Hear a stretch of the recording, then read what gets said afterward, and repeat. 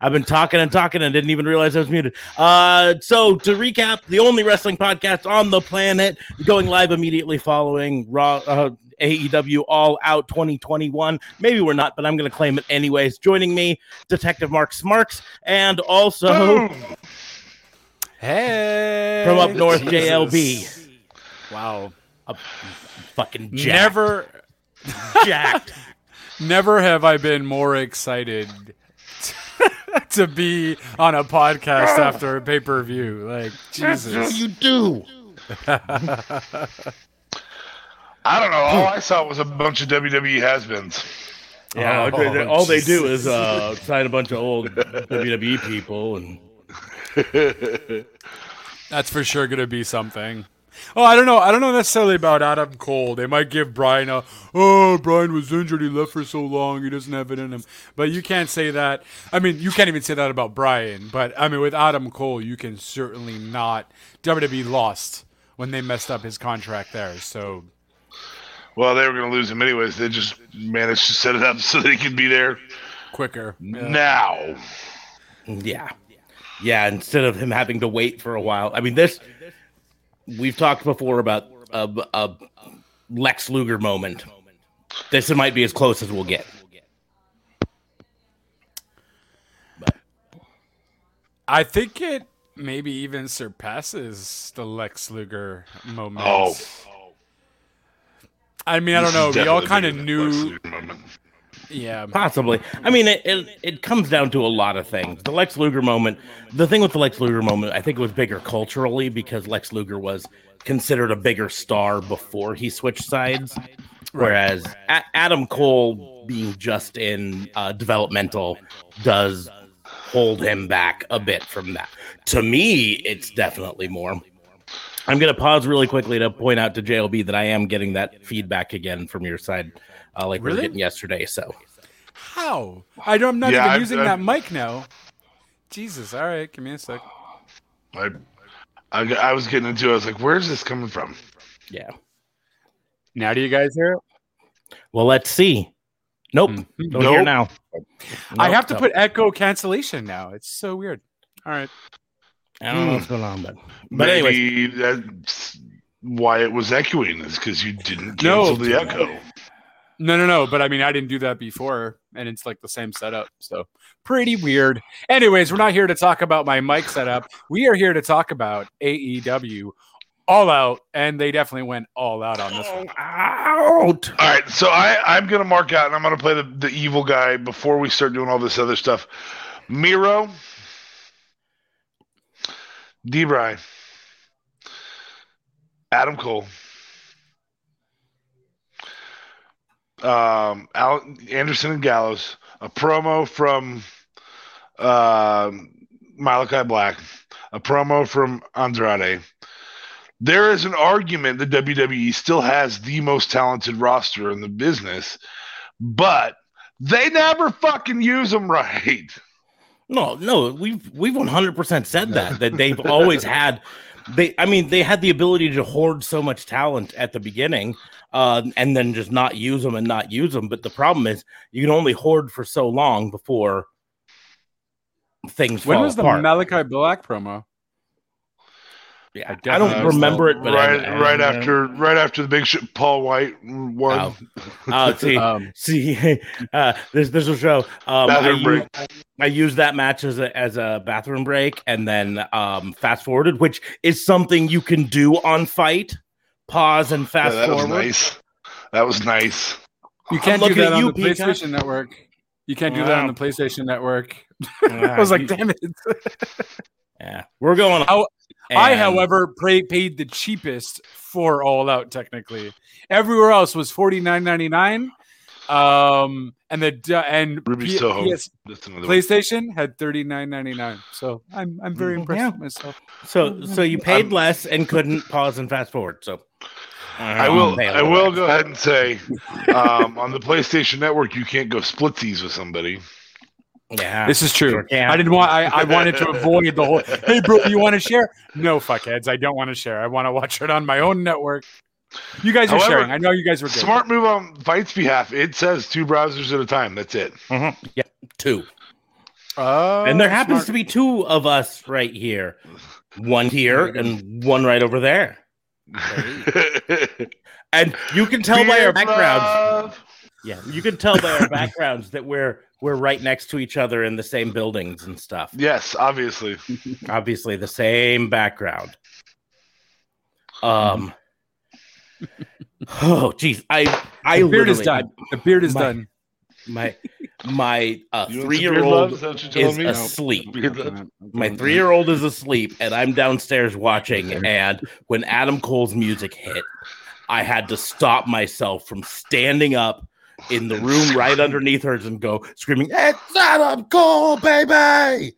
I thought we were done with surprises. I really did. Well, I was like, oh, well, okay. That's what I'm like. In fact, I expected him to super kick after he super kicked Jungle Boy. I really thought he was going to turn around and super kick Kenny. Just be. I'm on my own team. Yeah, I kind of thought that might too, but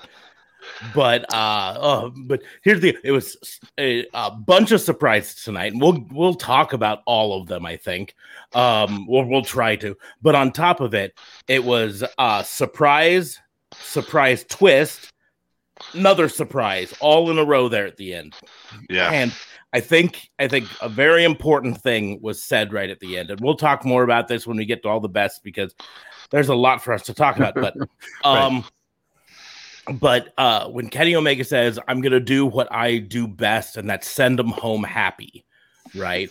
And that this is how you fucking do it. This is how you do it, right? I'm so fucking jacked. I mean, there were matches. We're going to do the worsts and the bests coming here. And in the worst, I'm sure we're going to talk about some matches that we thought were bad. But because of this ending, because of the way it ended and did that, I have no fucking complaints, right? I can overlook the bad because I'm so fucking stoked. That's the thing. Going into even the last match, I was like, I don't know. There was a few even surprises before that, and I was like, okay, they were good, but did I overhype this? Am I just thinking it's too much? Yeah, I was going into that last match kind of like, okay, I think I've seen better AEW pay-per-views. And then all that happened, and I'm like, "Oh, okay. Well, it was already top 3 AEW pay-per-views for me. It was, before that. That cage match, just forget about it. That was fire.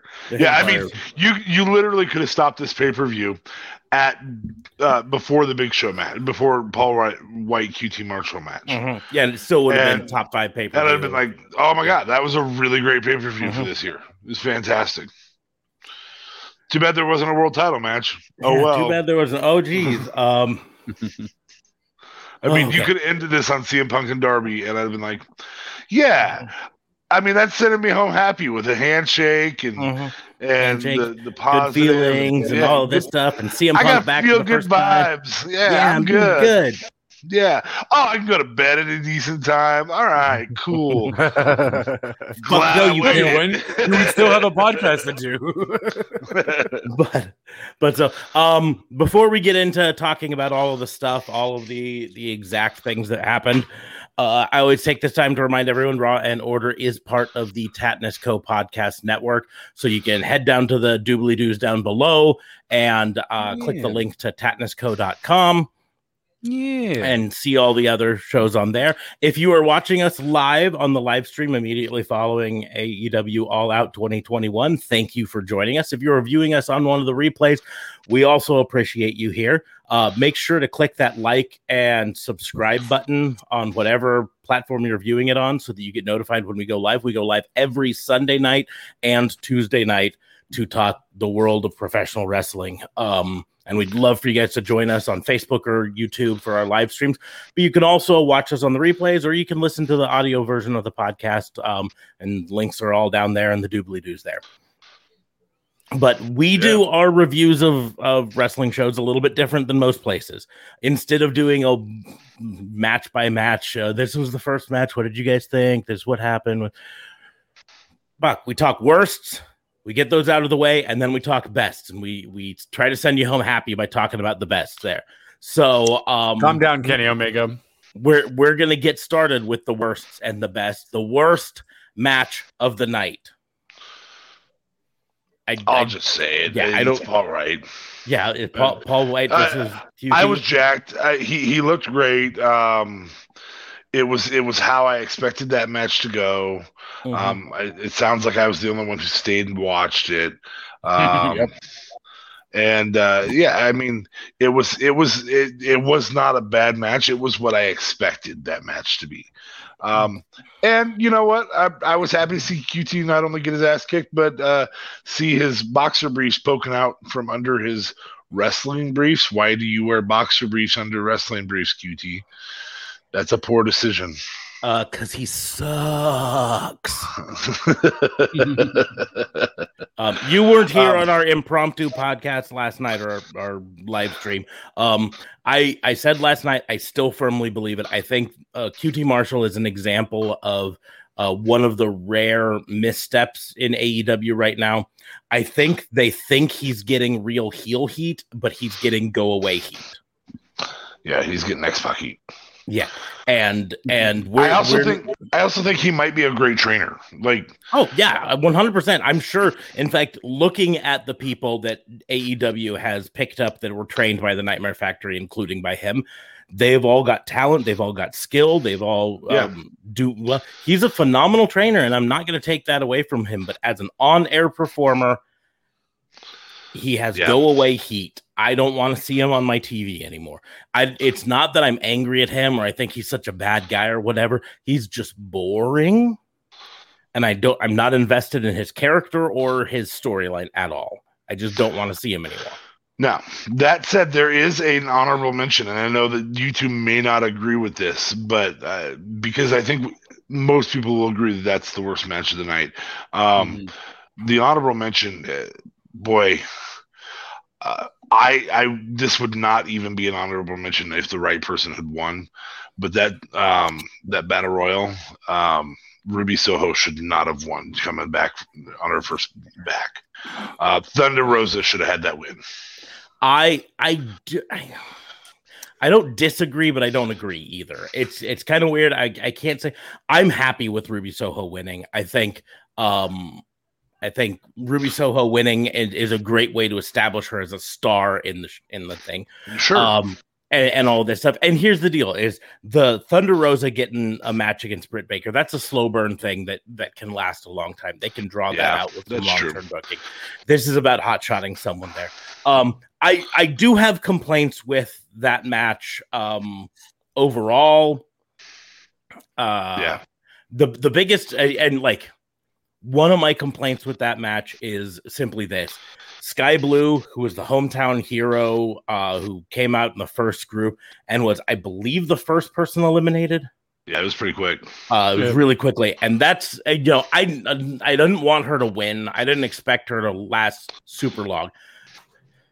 But just from the hometown crowd, let her stay in there through a couple of eliminations. At least an elimination. Yeah, get her an elimination so she has this big moment or whatever, and then or something, or take out someone big on her way out. You know what I mean? To be a double elimination, something that was kind of my only like real complaint with it. Other than my traditional complaints about the Casino Battle Royal, which. We've talked about this on the previous All Out, previous time they've done this. There is a flaw in the 5-person at a time entry method. And I know what they're doing. I know why they're doing it. They want it to be something different than the traditional Royal Rumble sort of a thing. They want to give it their own spin, right? I get it. The problem is anytime you have 5 come out at once, the entrances get lost. Right? Yes. And for the first 2 rounds, or almost even 3 rounds of people coming in, they tried to focus on the entrance ramp so you could see each person coming in, but by the they kind of stopped that. But the third or fourth time, they didn't. Well, and it's because you started to have people come in all hot. They came in and ran straight to the ring and jumped right in. And at that point, you had to follow the action in the ring, and then you can't see the entrance. But still Red set Velvet that up. Spear on Jamie Hayter was gold. Amazing.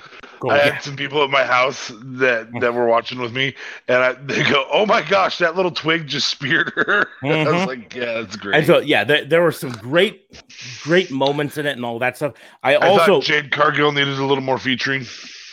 I would have preferred her to come out in an earlier round and clean house a little bit longer. Yeah. That being said, when she stepped into the ring, I literally pulled my phone out to Google how tall she is because she towered over everyone in the ring. Everybody but Nyla.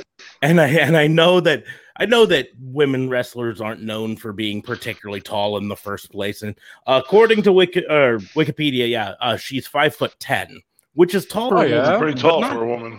But not like she was towering over there. I expected it to she be looks 6 tall. foot. That's my height. That's crazy. That's what I expected it to show up at 6 foot. So, looks like we lost DA Fabe for just a bit here. One job, but I think he clicked something on his and went to a different screen, so he'll be back. One thing I did notice, though, a lot of the fans were upset about Hikaru Shida losing very quickly, and also Swerve losing. So I thought that was pretty neat and telling that, okay, these two are fan favorites, especially for Swerve. I knew Hikaru Shida was very popular, but to get that fan reaction and them ultimately really booing the place out once they got eliminated, I was like, okay, AEW, listen to your fans now. These people we want to see more of on TV. And not just Elevation or the one that blew my mind was the Riho pop. I was like, the Riho pop was surprising. Yeah, I was like, Riho pop was a little surprising. Yeah, the audience was in on Riho. But I mean, here's my thing: is they're telling a storyline with Hikaru Shida right now. They're telling it on Dark and Elevation, and I get it that not a lot of people watch it. Except here's the catch-22 on this. If you want a lot of people to watch Dark and Elevation, you have to tell storylines that aren't playing out on the regular TV. And so they're trying to do both right now. They're trying to let it play out on Dark and Elevation. I mean, she's on a nine match winning streak on Dark and Elevation. I mean, she's just killing it out there. She's also they're telling the storyline where she's more vicious, and they sort of showed that in this while she was in the ring here too, where instead of trying to eliminate someone, she tried to tie up their arms in the ropes and hurt their arm. I can't remember exactly who it was. There's so much stuff happening at the time. But anyways, but that's, like I said, my complaint with the Battle Royal, the Women's Battle Royal, is always the 5 people coming in at the same time. Entrances get lost, and so you don't get that pop that you get with the Royal Rumble, where count down to 0 and then music hits and oh my God, right? Because even if let's just say in the third group there was a big debut, someone to the level of like Edge. So let's just say Lita, right? A huge wrestling legend, whatever, shows up in the third group, right? If she is the second or third or fourth person come out on that, you don't get that big pop because the crowd has already popped for the first person, and then the second person, they're like, yeah, but now we got to watch what's going on in the ring, and then the third person hits and like, what's going on? Oh, gee, oh, it's Lita, oh, gee. And so it muffles everything, right? And I, like I said, I understand what they're trying to do, and I can't fault them for it, but seriously, this hurts them on those. But anyways, we're talking worst match of the night, and I think we all agree it was Paul White versus QT Marshall. Yeah. Probably by design. Yeah. Well, I mean, I even texted you guys that this was the match I was looking forward to the least, but it was insidiously brilliant for them to do this because they knew the crowd was going to need a come down match after. But that was like a 2-second match. 3 minutes and 10 seconds. Yeah, it was decently long. Okay. Yeah, don't come at me. I got my facts out here. 3 minutes and 10 seconds. But so that's long enough for especially the people at home to use the bathroom, take your daughter up and put her in bed, things like that. Not long enough to go get cigarettes at the Dep, apparently. They ran a couple of vignettes around it. telling us the story for it. So apparently they ran a Malachi Black one that I missed entirely. So, I mean, I did come back in time, because I paused it and I came back and I watched a bit and fast forward. I got to see the end with the knockout punch to Nick Camarado and the choke slam for the victory, and yay, Paul White won. And then I was like, okay, now get caught up. The other thing that they did really well is they told us what match was going to be next, so you didn't go fast forward or run away from it or anything like that. And they were in the ring quickly. I mean, there was no 8 minutes between matches. No. Well, they had 9 matches on the main card to get through. They knew that they had to bust ass. Just keep going, or else we'd still be watching, right? If they did WWE style entrances and vignettes in between and all of that stuff, we'd still be on the CM Punk match right now. So yeah, we all agree worst match of the night, QT Marshall. Worst wrestler of the night, probably, but I don't actually have that as a topic. So we're gonna move on to most predictable moment. And the sad thing is, for this show, most predictable might not actually be a bad thing, because predictable in some ways for this is not, doesn't necessarily mean boring. You could argue the most predictable moment was Kenny Omega winning. I think we knew that was going to happen. I think we all. I talked about it on the thing yesterday. I think they did a really good job of trying to tell the story that Christian Cage could win. They did setting it up by having him win the Impact Championship off of him, and so maybe he can win all of this stuff. But I think we all knew Christian Cage was not going to be the new AEW champion. Yeah. So that's a very good choice for it. But at the same point, like I said, not necessarily a bad thing. If they had made Christian Cage the new AEW champion, I think we would be less happy. Right? Yes. I like Christian Cage. I just don't want him as my AEW champion. Right? I like him a lot as my Impact champion, in fact. Yeah. He's great for that. Just, so I mean, I wouldn't necessarily mind it because Kenny Omega could go on his little break. But in terms of most predictable, like I say, Kenny Omega is a pretty good choice for that. Big Show winning over QT Marshall, maybe. It being a short match is definitely predictable, but that's fine. That's what we wanted, You could say that the pop CM Punk got when his music hit was predictable, but you know what? I liked it. Chicago. I was happy. It was Chicago, Him winning wasn't predictable at all. Him winning wasn't. I talked about it. I thought he was coming in on his back. I really did. Yeah. I thought he was going to put Darby over. And here's the deal. He still did. He just didn't put him over by losing. You know what I mean? Because in the end, Darby still looks like a fucking rock star out of this. The handshake. I loved that he just sat up to smile. Oh my god! That moment that I was like, that is perfect. That is so great. Just so CM Punk avoiding the coffin drop just by sitting up at the last minute. Yeah, exactly. Gotcha. It was so well done. So, but we're going to talk about the goods later. So, most predictable moment. I think those are good ones there. JLB, what do you got? Yeah, I don't know. I mean, I would most probably have to be cheesy and lame and go with the Kenny Omega one because there wasn't really many predictable moments. I'll switch it up. I would maybe say Soho because we were talking yesterday that he was saying Tessa Blanchard. So we got Tessa Blanchard in my head and talking about, oh no, it's going to be the New York show where she's coming. And then we did discuss that it was only 20 people in the Casino Battle Royale when we counted. And I'm like, man, Tessa's not a big enough. Well, maybe she is, but I don't know. I just said, man, she's definitely going AE dubs. This is a swerve. So I, honest to God, really thought it was going to be Soho at 21. I wasn't going to be surprised if Soho showed up at some point, but the fact that she showed up in the Casino Battle Royal did kind of surprise me. So I can't put it there.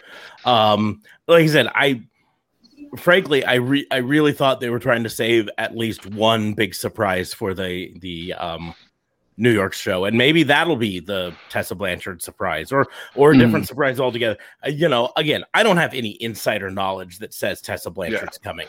Right, well, guys, clearly Braun Strowman's all elite. I mean, come on. Yeah, it's not Strowman, but Bray is still an option for New York. Yeah, Bray makes sense. When exactly is the New York show? 3 weeks.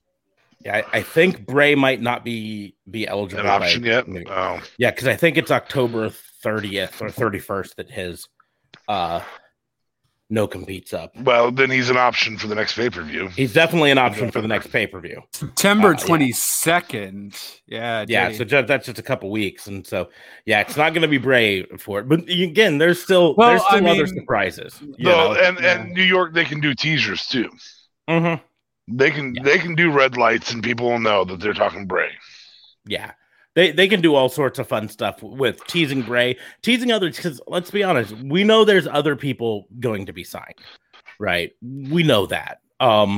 Whether it's Buddy Matthews or whether he goes to Impact, I don't know. Whether Buddy it's Matthews, Braun or Bray or almost any of those. I mean, hell, I was a little surprised we didn't see Lana come out with Miro.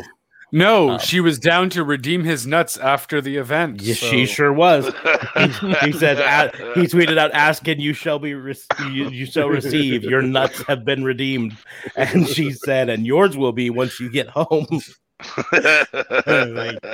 Oh, good old CJ.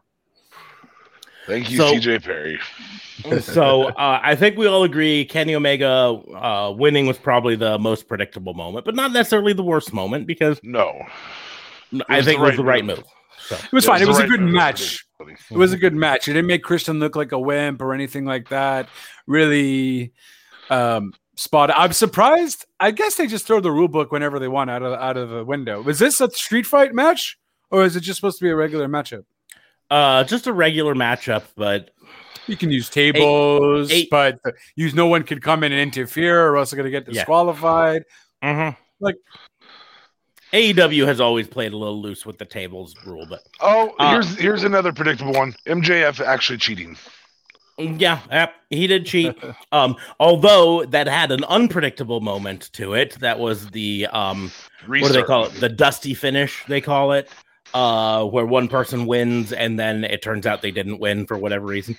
It's going to be interesting to see if they go to that well more, or if that's kind of a one-off thing. I hope they do. It kind would be of nice. Refreshing that they do that. Yeah. Mm-hmm. So, but we're going to move on. We're going to move on to the next one here, the botch of the night. I'm going to go ahead and put mine out there. The botch of the night for me is whoever gimmicked that table for the Christian spear that stabbed Christian. Jesus, that could have been a lot worse than it ended up being. I mean, it looks like Christian just got an abrasion, or maybe a small gash from it. But I mean, that literally came through. I mean, that could have hit his kidney, or ruptured his spleen. I don't even know what a spleen does. I'm no doctor. I'm a detective. But I know rupturing it's bad. I mean, to be fair, you are a detective. You should kind of know how the body works and so on. Nope. That's not what detectives do. They examine the body. We leave that to the MEs. Oh, okay, fine. To the MEs. Haven't you ever watched CSI? The detective just come in and say, "What do you think happened here?" And the CSI I've watched CSI Miami, so I always have to hear a ratio. Looks like it's a cold case. So I got really bad investigation. That was potentially the worst CSI Miami I've ever heard. That being the second worst. But so to me, botch of the night is whoever gimmicked that table. Probably secondary botch of the night, though, would be in that same match, but it was brilliantly handled when Kenny Omega tried to do the moonsault off of the oh man, he must have hurt his ass so badly, like he and fell slipped right forward. But he covered for it so well, and then was able to turn it into actually a more impressive move afterward. What he finally hit was actually way more fun to watch because he had to jump up, twist around, and then hit the moonsault.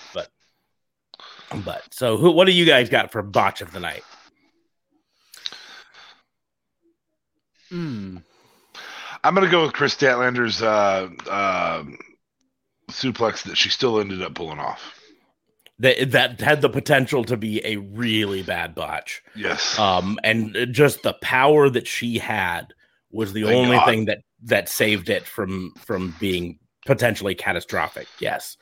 But it's also really impressive that she was able to save that and turn it around. And that shows, I mean, that's part of why I liked Chris Statlander from the beginning is she's got power for her size. She's not like Jade Cargill, like ripped, jacked sort of, but she's got a lot of power in those legs, so, and arms. So that match is seemingly forgettable for me, though. It's not necessarily because it was a bad match. It's just because there was so much afterwards that was really good, and we're going to get a lot of that tonight. I mean, that's kind of the downside with the way this ended is the last 10 minutes of the show put a haze over everything else of how good they were. But that's the way it was, you know? I mean, if you were given A through F scores to all of the matches, one of them's an F, the rest are A's. Meaning that you're going to forget things like stuff that happened in the Miro match, things that happened in the MJF Jericho match, which was fucking fire. You're going to forget parts of the Britt Baker versus Statlander match. Yeah, you're going to forget parts of the Moxley versus Kojima match. Yeah. Which was a good match and then featured. I didn't know who this guy was. I know you figured you would, but Suzuki Minoru there. Yeah, Minoru Suzuki. There you go. Look up some of his shit from New Japan. Yeah. And you're gonna watch Wednesday. Yeah, there is a reason. There is a reason that Jon Moxley looked scared in the ring. That's the first time we've seen Jon Moxley look scared in an AEW ring. That's an important thing. Storyline wise, at least. Botch of the night would have to be for me the fact that they didn't even mention that Moxley was the GCW champion or had just won it. They named all his accomplishments his and sweatshirt. Yeah, he was wearing a GCW sweatshirt. So what? They didn't mention anything. I'm talking to the announcers. Well, okay, so there might be a little bit behind the scenes to play into that. They don't technically have a partnership with GCW, right? No, I get it, but your AEW star is true. I don't know. True, but at the same, like I said, because they don't have a partnership, there might actually be legal ramifications for talking about it, right? Without a partnership mentioning it, that's why he didn't carry the belt. Probably it's because there's likeness rights to those belts, you know. So yeah, especially spinner ones that actually belong to. I don't see GCW being like, "Hey, I'm gonna sue you guys." No. I don't think they necessarily would, but in the end, they might not have a choice. Because here's the thing with trademarks: you have to enforce them to continue to have them, right? Right. It's why Kleenex sends out cease and desist letters if you refer to facial tissues as Kleenex, right? Because they have to enforce their trademark, or else they lose their trademark. And so GCW might not want to. GCW probably would be totally happy with the idea of their champion showing. I get that. But from a trademark, without having an official partnership, they may be locked in and have to do something. It also is just a business thing from an AEW standpoint. Listen, if you want us to talk about your champion on our show, you have to play ball with us, right? I get it. Yeah. Side note. Is our county attorney prepared for the lawsuit or the cease and desist order that we're going to get from you just now talking about? Kleenex? Kleenex? No, because I specifically referred to Kleenex as their own brand, and I said you can't refer to facial tissues as Kleenex. So I was... All right, just making sure. Our district attorney, our legal team might have to worry about Sasha Bear. at some point. So just saying, if you want a Sasha Bear t-shirt, they're up right now on shop.spreadshirt.com. Draw an order. Get WBU. it first. Get it before we get it first and last. Exactly. Yes. Because it's coming from WWE and it could come from either side. From Warner Brothers. Hanna-Barbera, that's what it is. Yeah, it could come from either side or both. So do it fast.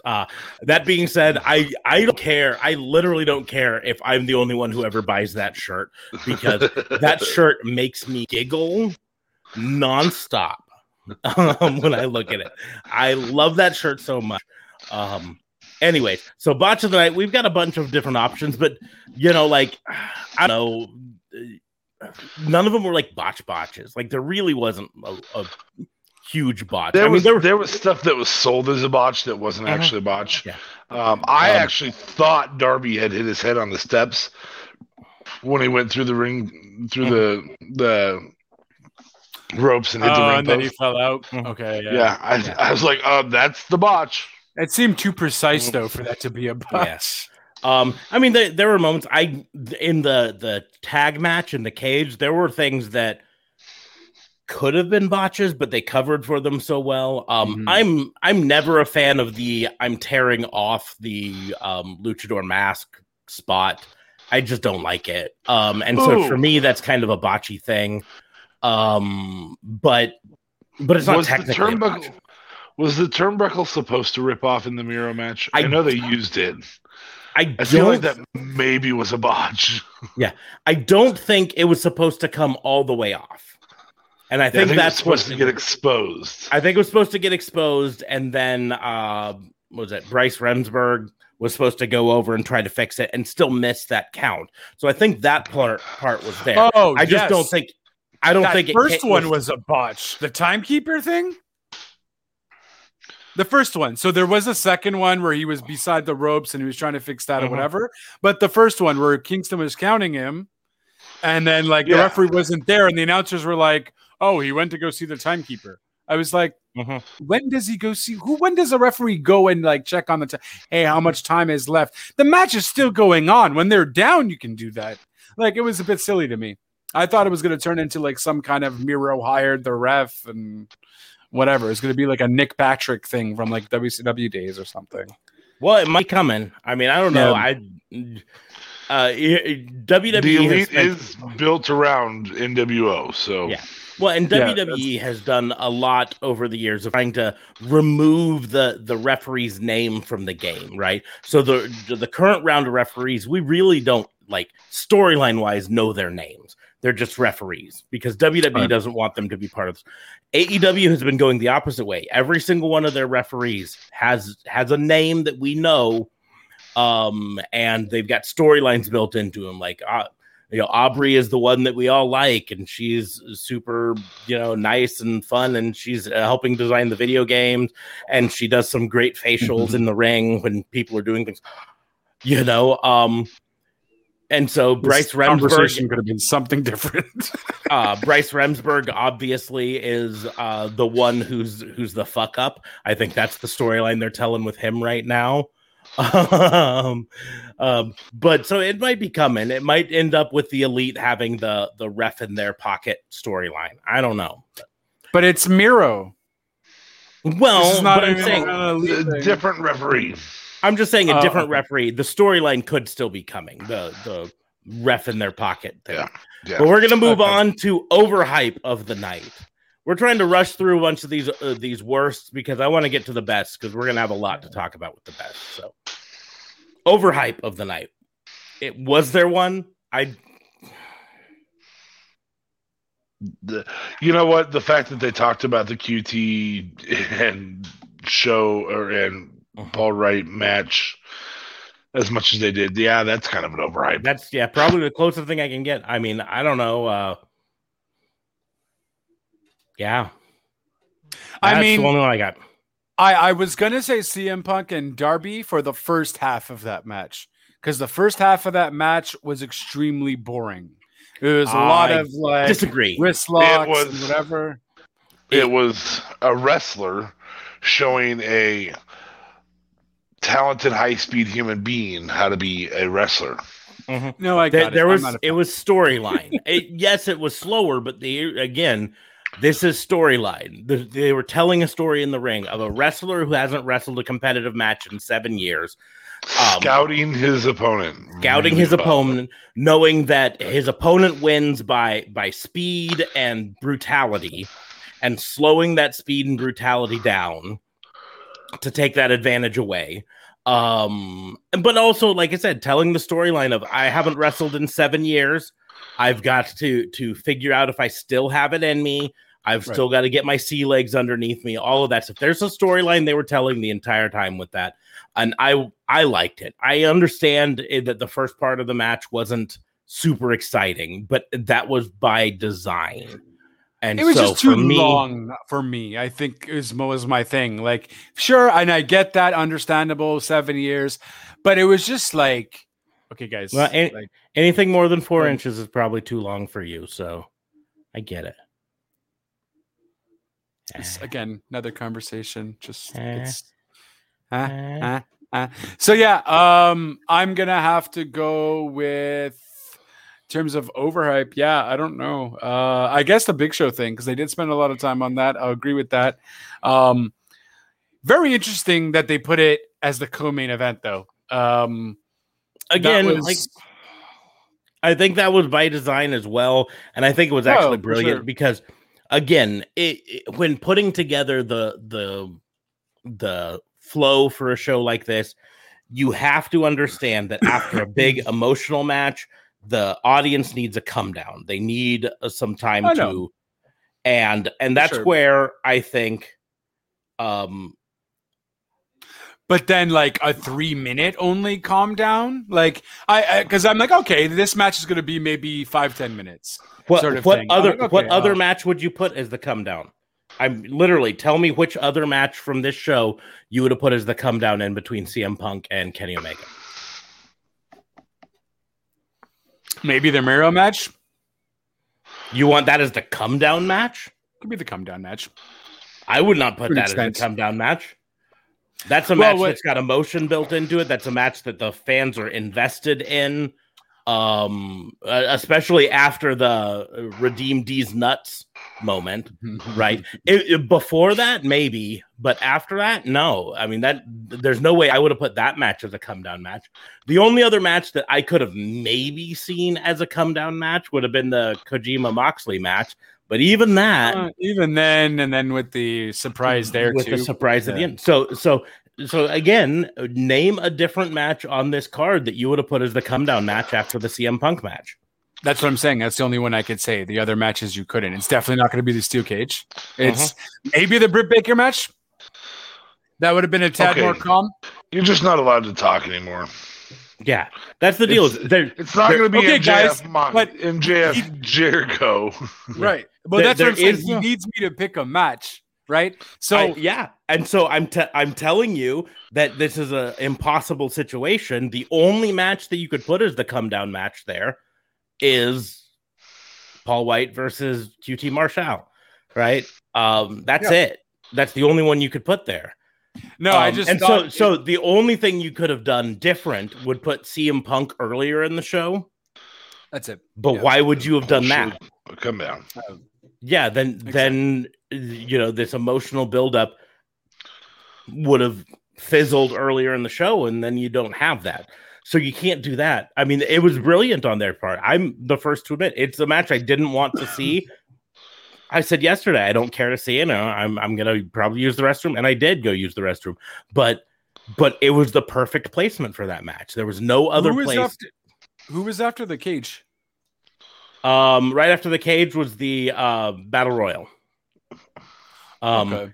And to be perfectly honest, that was probably the best placement for it. I would have probably put the Battle Royal as the first match of the night, me personally. But I think they wanted to tell a storyline. I think it's important for them because they wanted to tell the Britt Baker match first so that they could, during the Battle Royal, be like, winner of this gets to face Britt Baker instead of winner of this gets to face the winner of the Britt Baker match.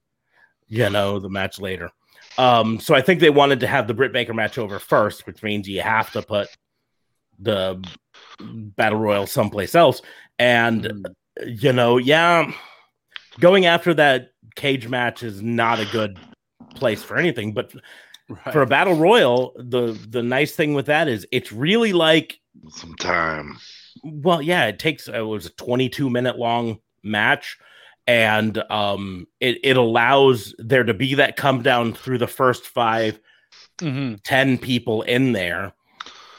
And then you can build it up. And they did really well with the Joker. So I'll change I won't make it big or Paul Wright. The overhype of the night is Christian Cage himself, because he didn't win and he just won a world title in Impact. And so, yeah, he's the overhype of the night. He's got a point. I'm still going with Paul. It's not right, but it's. I mean, there just wasn't everything lived up to what it was expected to be. Yep, for the most part, it did. And it's even the Paul White versus QT Marshall match lived up to what it was expected to be. Yeah, it was what it was. That's what we expected it to be. So we're gonna move on to worst performance of the night. I think we can say the Paul White QT Marshall match was the worst overall performance of the night. Nope, but that's not a bad thing. Wardlow. I guess, yeah, you could say, since it's not specifically in a match, Wardlow making it halfway down the ramp and then getting taken out by Jake Hager. They didn't get taken out. They were fighting all the way to the back, no? Yep. With no conclusion. With no conclusion. We didn't find out who won. We didn't find out. We're gonna stop fighting at the ring. And the referee stopped them back to the back. But the referees apparently stopped them. You really think I guess we'll find out on Dynamite. Those two? Well, they mentioned you need cops or something. Someone mentioned, you need cops to break that up. So then have a storyline where you go to the back and the cops are arresting both of them, right? It's not like we haven't seen cops arrest people in wrestling before. Right, you've got a bunch of Nightmare Factory people, put them in cop costumes, and say, "Go handcuff these two people," and say, "We're taking you off to jail," and then go back to the ring. But there you go. But yeah, so go through any of the other matches, you can't really say there was a worst performance in any of them. I guess Rebel's performance in the Battle Royal wasn't particularly, it's a valid point, notable. I liked her tights though. Her ring attire was nice. I was like, that's her.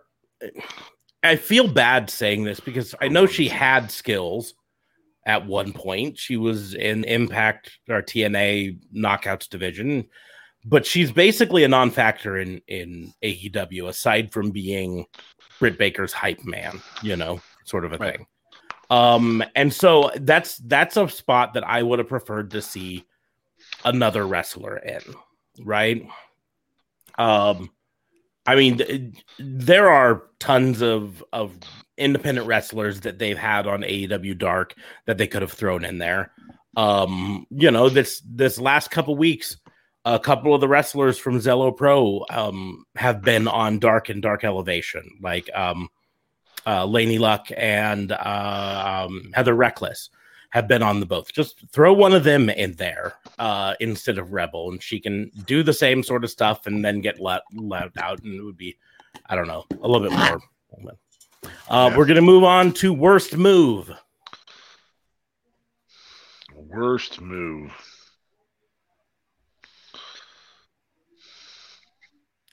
The table going through Christian's stomach, spine. Yeah, that's a pretty bad move. This would be a good spot for the almost botch Chris Statlander had, because even though she saved it, it was ugly. It wasn't pretty. It wasn't pretty. There was one where MJF did the backflip off the apron. But he still caught himself and he just missed. I mean, that was by design. So this is the one I'll give. MJF looking concerned that Jericho was going to miss the lion salt when he has this faux injury of his back, jumping up and then going, oh, nope, he's going to hit it and laying back down. Good professionalism. Also, you ruined my ability to believe that Jericho was going to hit that move, and he did hit that move. Mm-hmm. So I don't know if you guys caught that, but he went up and then laid back down. Yeah, I didn't catch it, but I believe you, and so we'll put that in the category for worst moves. I'll put my nomination is the same thing I mentioned before, having Sky Blue lose so early or in the Battle Royal. I think that was a bad move on Booking's part. That was the worst move. Again, not because I wanted her to win. There's no way she was going to win. She's an independent wrestler, not signed to AEW, who got that role mostly because she's a local and they needed someone to replace Julia Hart at the last minute. So they gave it to her. But she's a hometown hero sort of one. Let her last a while before you have her out. Give her that big hometown hero pop and everything. So that'd be my nomination for worst move. My nomination for worst move, it's obviously no secret that I'm not a fan of how they portrayed the majority of the women's division in AEW. So just how they really treated a lot of the superstars in the Casino Battle Royale. I do get that it is a battle royale, but again, you make Nia so strong all the time, and it's just kind of ridiculous. I felt Nia should have had left earlier. Jade maybe should have knocked her out. They should have had done something there. I think they even had a few spots with Nyla. I'm going to correct you with Nyla. Nia wrestles for the Oh, excuse me. Nyla. I bet. I was like, dude, I missed an introduction. Holy cow. Was there something happen that I didn't see? No, I mean, Simone dropped everybody on Monday night. Yeah. They announced her for a match tomorrow. This is crazy. That is the Lex Luger moment. I missed it. It's going to be a double Lex Luger moment because she'll show up back up tomorrow. It's freaking Rick Rude. It's Rick Rude. Who is she injuring tomorrow? She's got a match against Charlotte tomorrow.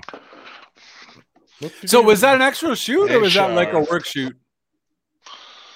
I think it was an actual shoot that they're working into a work shoot. I think legitimately they, and this is going into WWE territory on the AEW show, but I think legitimately Charlotte got chippy with Nia because Nia hit her stiffly with something, and so there were some stiff blows thrown back and forth, and then eventually they were able to get back on the right page and finish the match more or less the way it was originally scheduled to finish. But reports have it backstage they cooled off and everything was fine. So anyways, right, the final of the worst moment of the night. Jericho's entrance. Crowd wasn't really good at the singing along, and the guitar player was not. The guitar player overshadowed the crowd. Either played a song, and I don't give a rip if you have all of Fozzy there, and Jericho sings it, and the crowd sings it along with him. But when you have a guitar play the vocal riff, and then it overshadows the crowd singing the vocal riff, and the was too loud. I'm no musician, and I know that's the actual guitarist from Fozzy and everything, but he was bad at playing that. It's because it's the vocal riff. He doesn't play the vocal riff normally. He plays the guitar riff. He should be better at playing it. That's true. Well, he should have practiced more. Yeah, and so it really wasn't. And the sad thing is, they had some really phenomenal entrances tonight. And Jericho's just wasn't one of them. No. However, it was during that entrance that I had an epiphany, and I said, "This is how I know Jericho's going to still win." Hearing that played, and then seeing how much they covered the crowd singing along to it, I was like, they are not ready. AEW's not ready to let that moment go. They want to continue to have the crowd sings along to Jericho. Again, and if he stops being an active wrestler, they can't do that as much anymore. I had house guests, as I mentioned, for this. Those house guests knew the Jericho song, knew the Fozzy song, and said, "Oh my gosh, he comes out to Judas." And I went, "You don't watch this enough." Yes, he comes out to Judas. And explained the MJF making him come out to no music at all. So the audience played the entire song. That was epic. That should have been on for the pay-per-view.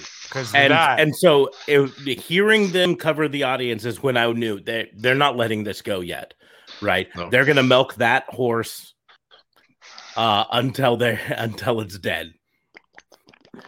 And I just knew that. Sure did. I just knew that because of the botch playing, technically by the guitar player. I'm like, Jericho, this can't be your last time, bro. This entrance is garbage.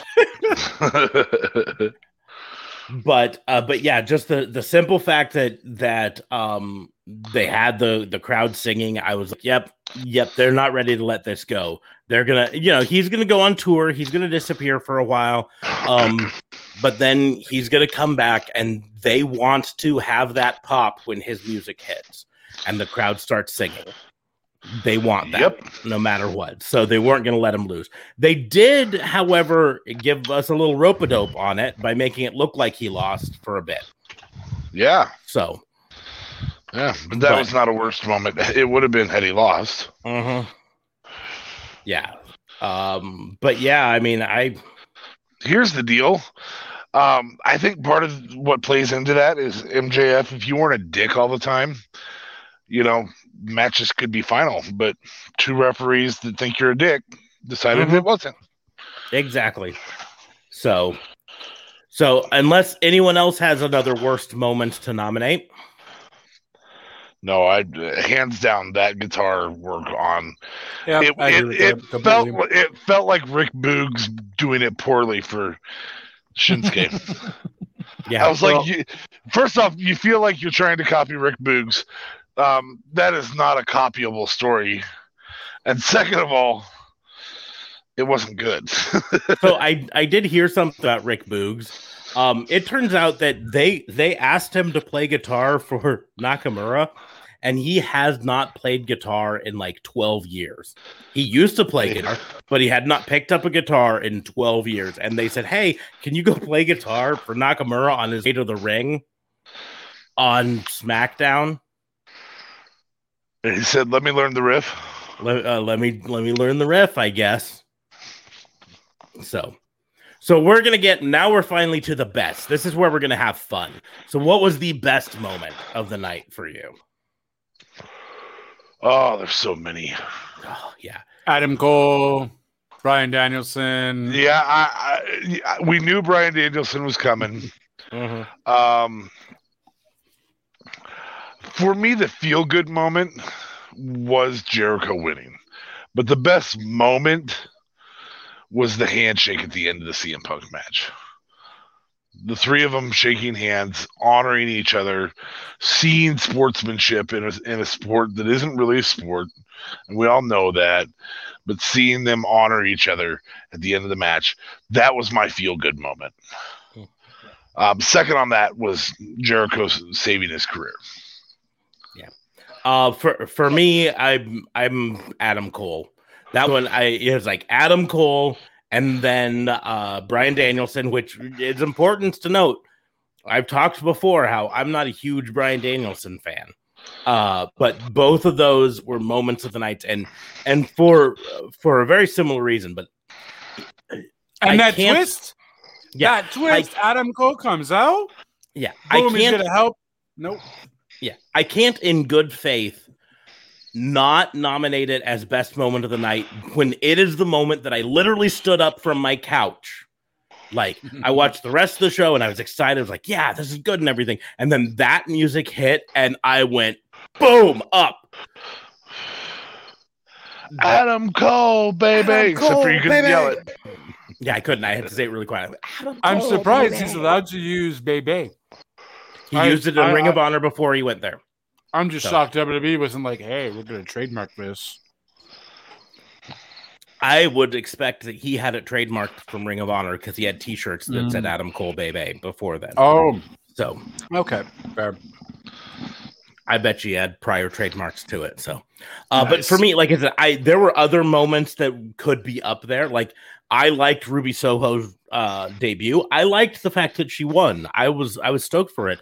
If the night had ended there, I would have put that as best moment of the night. But it didn't end there. There were lots of matches after that. There were 4. I mean. And almost every one of the matches. The title. That was a good the jump in the Lucha Bros match off the top of the cage. I was literally before like 30 seconds before that saying, how did we get this far in a Lucha Brothers versus Young Bucks match in a cage and no one has jumped off the top yet? And then like 20 seconds later, Penta points to the top. And I was like, oh, here's it coming. It's coming. Here's Smarks. Hold my beer. Yeah. The Matt Jackson and Penta Ciro Miro moment where they both performed one on the other's younger brother. Pretty cool. Yep. That was a good moment. And this is a good point for us to mention Minoru Suzuki. That was a moment. That was a moment and a half. And I know JLB doesn't follow New Japan at all.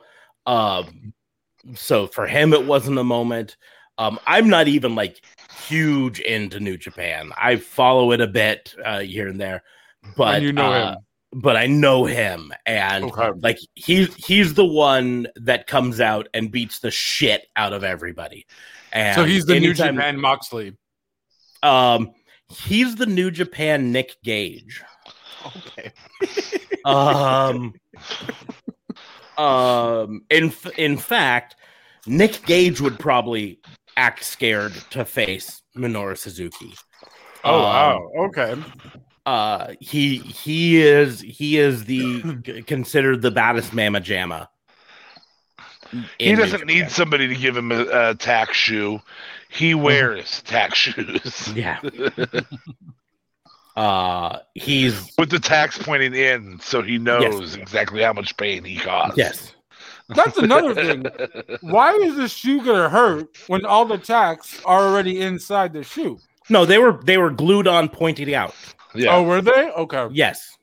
Okay. They were glued on pointing out like spikes. Okay. That being said, when you know physics, yeah, they did make some blood. But when you know physics, you know that like if there's a bed of nails and you go flat against it, it doesn't penetrate as well. So it's one nail, versus one nail. But I mean, you know, Penta was already bleeding before that came out, and then just more from that. But it was like every single match except for the QT Marshall match had a moment that could be nominated as best moment of the night. Eddie Kingston getting out of the Game Over. Yeah. Yep. There were legitimately moments in that match that I thought, are they going to put the belt on Eddie Kingston? I didn't think that before the match. So they told that story well. The Moxley versus Kojima match was a good match. It was a match that we expected. No best moment in that, but immediately following it, when Suzuki showed up, potential best moment. The Britt Baker match versus Chris Statlander had moments in it, but the ending of it, potential best moment option, right? Where Britt Baker had to hit 3 moves. Panama or Pittsburgh Sunrise, stomp, and then stomp, she was able to do and then the thing. Dude, but it was her stomp is so much better than Seth Rollins. Oh my god! She did it off the top or off the ring apron. Mm-hmm. But she's just taller. she's just taller, so it just looks more like badass. She's like really lifting her foot, like bam. Yeah. Well, I think they just allow it to. I think WWE makes Seth Rollins deliver it a little bit tamer because they don't want it to be. I mean, it's the same reason they don't allow their commentators to call it a curb stomp. It's just a stomp, the stomp. Right. But yeah, but so I mean, that's a big moment there, potential best moment. You know that not only did Chris Statlander take a stomp earlier on the outside, she took a Pittsburgh Sunset, and then a stomp, and kicked out of both of them, and then it was the lockjaw to win, and passed out to the lockjaw. Mm-hmm. So, I gotta mention another potential best moment: Orange Cassidy yelling. Yes, yeah, that was great. I love during the match. Yeah, during the match. Holy crap! He's like, get your ass up and get in that ring. Get your ass up. And so you could tell that he didn't want to do it, but he was so frustrated he had to. It was so great there. But in the end, I think we all have something that could be a best moment. For me, I cannot not nominate Adam Cole because it was the one moment that got me up off my ass, literally. And that was the surprise that we didn't know. That's part of it is because I was sitting there going, okay, we're gonna hear Ride of the Valkyries. We're gonna hear Ride of the Valkyries. We're gonna hear Ride of the Valkyries, and then it's not Ride of the Valkyries. The lights go out, and you're like, it's gonna be Ride of the Valkyries. Ride of the Valkyries, and then it's not Ride of the Valkyries. And it took me a moment to recognize, because of course we've never heard that particular song before. But then it says Adam Cole, and I'm like, God, Adam Cole, baby. And I was so stoked. And then, like JLB said, the swerve. He gets in the ring. There's a face-off. There's jaw-jacking between him and Kenny Omega. Because, bro, at the same time, I want to see Adam Cole versus Kenny Omega. So I hope this is not like a long-term, I'm all elite with you guys forever. Oh, no. The elite has 2 leaders now. It will cause a breakdown. Yeah, it's going to cause a breakdown. And eventually it's going to be probably one of these things where Matt and Nick will join up with Adam Cole, and the other 2, Anderson and Gallows, will stay with Omega. Potentially. Or, quite frankly, a reverse Bullet Club, where the leader, and actually it's technically the Bullet Club thing, whether it was Finn Balor when he was leading, or Kenny Omega when he was getting ready to take over leadership. It's all based around, at AJ Styles. The people turn on him when they show weakness. The Bullet Club turns on him, and that's what's going to happen. Omega loses the belt and shows weakness, and then Adam Cole will turn on him. And you've shown weakness. You're no longer elite. Get out. Snap. Okay. And so it's, I mean, they told this whole story with Cody for 2 years in Ring of Honor and New Japan, where Cody is going to take over the Bullet Club. And that's going to be the storyline I think they tell with Adam Cole eventually. But it's going to be a slow burn because, again, AEW likes to tell these longer storylines.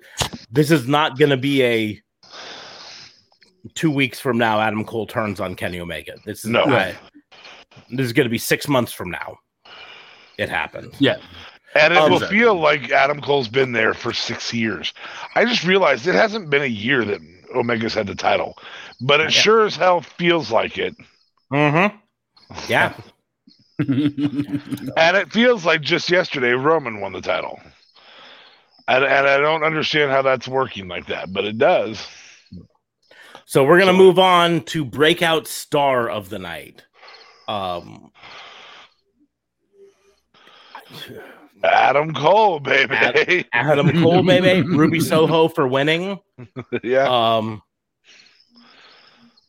I don't know. Darby Allin, you can't call him a breakout star because he's been such a big star in AEW for so long. But even in defeat, still looking like a rock star. And then getting the seal of approval from CM Punk afterwards, that's a potential thing. Can we call the Lucha Brothers breakout star because they finally won the tag titles, I guess? I guess, but I mean, they're legends already. It was just long overdue. Exactly. I mean, I don't know. I mean, you could make an argument for Eddie Kingston's breakout star of the night because he put on the match better than we've seen from him in AEW. Yeah, that's valid. Whatever happened with All Ego there? They did a whole thing on buy-in. Like, we're going to go and hurt someone tonight, and they don't hurt anyone. As far as I remember, they didn't do anything. I didn't see him do anything. Well, the whole thing was because they were up with, what's his fuck, the UFC guy. Right. What's his fuck? That's his name. That's his name from now on. That's his name. Yep. What's his fuck? I'll ever call him. What's his fuck? And I'm sure they're just going to continue to tell that story on Dynamite. Yeah, but they made it seem like they were going to do something at All Out. So that's where I was kind of like, okay, I haven't seen them throughout the entire show. Is Adam Cole going to come out with them kind of thing and make them like the new Undisputed Era or something?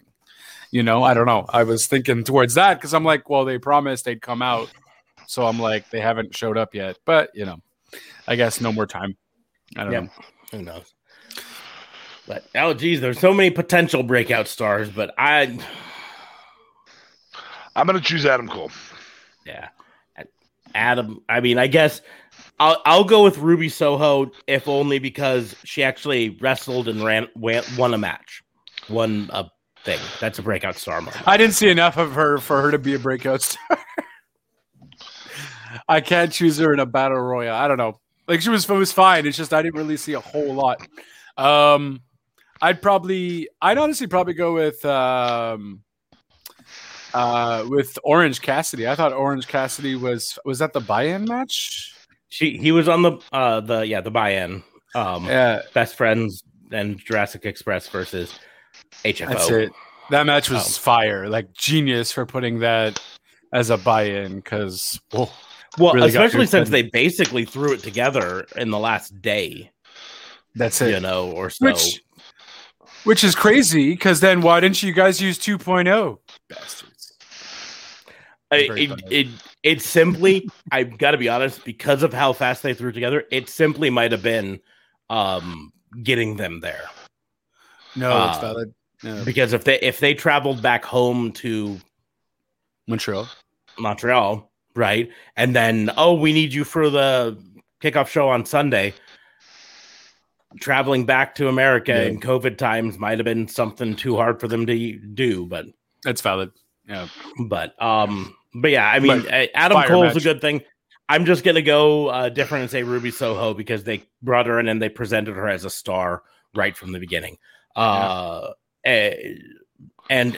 in my mind, that makes her a bigger breakout because she was presented as a star that she never was presented as in AEW or in WWE, right off the bat. Whereas both Adam Cole and Bryan Danielson were presented as stars in WWE at one point or another, right?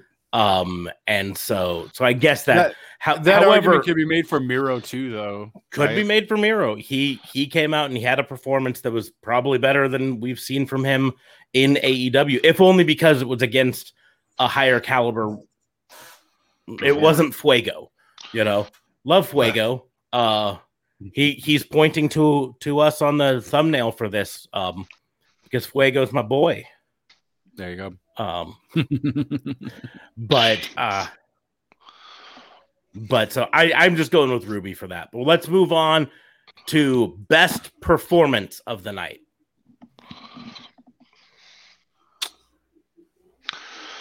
Wow. Lucha Brothers and Young Bucks. That's what I'm going. That match, fire. I know they all can go really well anyways, but man, they really laid it all out there, and All out. I get what he did there. I didn't even mean to. I'm like, what do you? I'm like, oh yeah, okay. They went all out. I did that before when I lost electricity, and I'm like, oh, I guess my electricity is all out. I might not be able to watch it. That I meant, but for me, I'm gonna go to the unfortunate thing is we're gonna say Mr. Bebe's name too often. I think tonight, for best performance, jaw jacking with Kenny Omega before super kicking Jungle Boy. Best performance right there because I didn't see it coming. Right, I thought he was coming in as the savior character who's gonna then face off with Kenny Omega and be angry because of what they did to him before and betrayal and all of that stuff. And then he super kicks Jungle Boy off the ground. Genius that they did that though, because I don't think you can make Adam Cole a good guy. I don't think you can in the end, but I was seeing him more as a stone cold tweener. Not necessarily a good guy, but against Kenny Omega. But anyways, but that's why it's the best performance for me because I bought into it. Fair. At the beginning. I was like, whoa, he's coming in. And then, I mean, this was almost, but not quite to Finn Balor kicking Johnny Gargano in the face level. That's why I was hoping for the double turn. Yeah. I would have liked to have seen double turn as well, but that's because I didn't know the next surprise that they had. Yeah.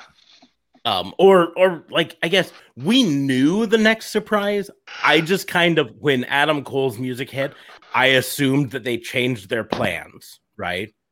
I said, "Oh, well, it looks like they're going to save Bryan Danielson for another show." So that's the thing too. I don't know if it was too much, but as soon as Cole did the super kick to Jungle Boy, I was like, okay, there's going to be something else. I don't know. Like I just got this vibe because they were still waiting too long, and I'm like, okay, there has to be something else. I'm like, it has to be Bryan. Like, who else is it going to be? Nope, I didn't see it coming. I at that moment I thought they were doing an NWO rules the roost angle at the end. Okay, which is something WCW did a lot, where the bad guys win in the end of the pay-per-view and stand tall, and then Kenny Omega when he started to do the I'm gonna send him home happy, good night and good luck bang thing. I thought that was gonna be the way it ended. I thought they'd just change their mind with Bryan Danielson. They were gonna bring him out at Dynamite or some other time. A lot of people on Twitter are complaining about that, though. They're saying it was probably a bit too much, and they could have saved one for another.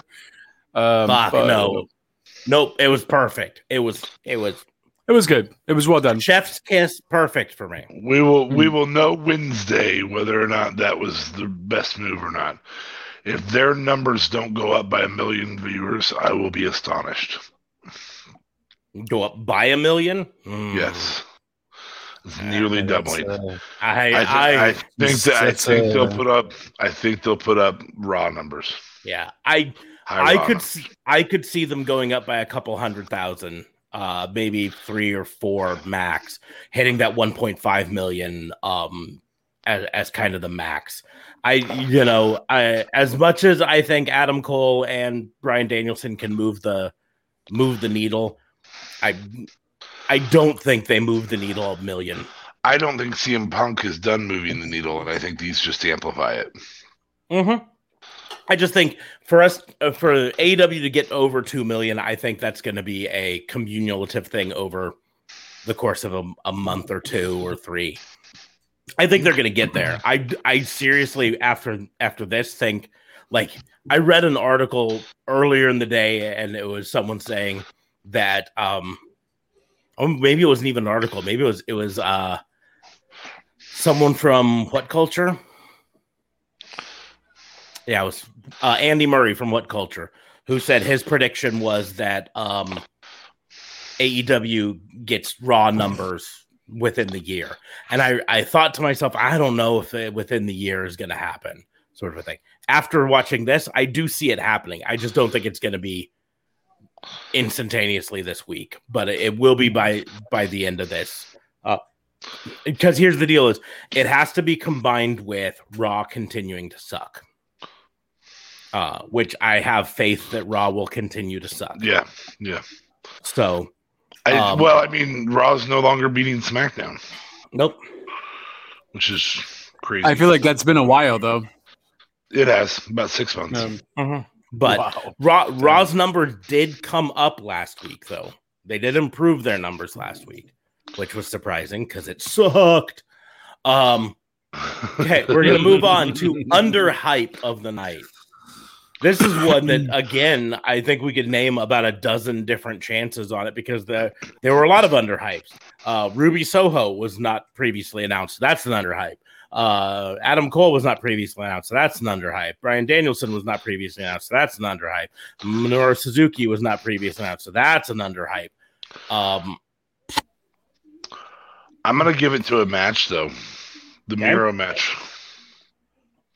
That is, that's actually. My heart had not been on Eddie Kingston at all. I just was like, oh, okay, fine, you're gonna be the next one to lose to Miro.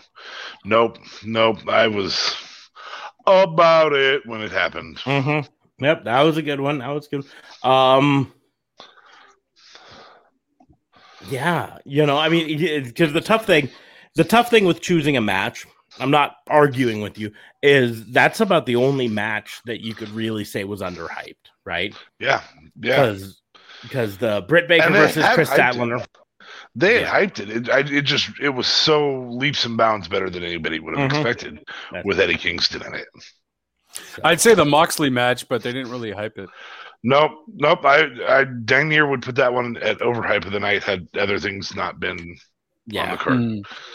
So that was the match. I think it wasn't really hype. Moxley's. That was Moxley's probably second or third worst match in AEW. Yeah, I'd agree with that. But I mean, I'll go with I will go with specifically Eddie Kingston out of that match as underhype of the night. Yeah. Yeah, I did not expect him to put up a fight. I thought this was dang near going to be a squash. Mm-hmm. I figured it would be a 5-minute match where Eddie Kingston gets a few things in at the beginning, hits the neck a couple times, and then Miro squashes the crap out of him. And the fact that it went almost 13 and a half minutes. He hit that DDT, and I thought for sure he was going to win. I was like, nope. Okay. Mm-hmm. Yeah, I told you there were moments in that match. I was like, is Eddie Kingston going to be the champion?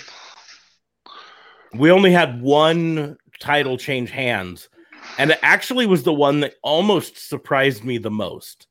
And I say that even though I think last night we both chose Lucha Brothers to win it.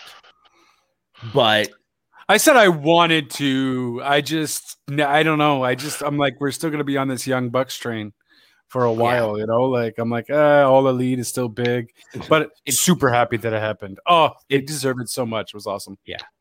It still surprised me when it happened, even though I think I chose it to happen.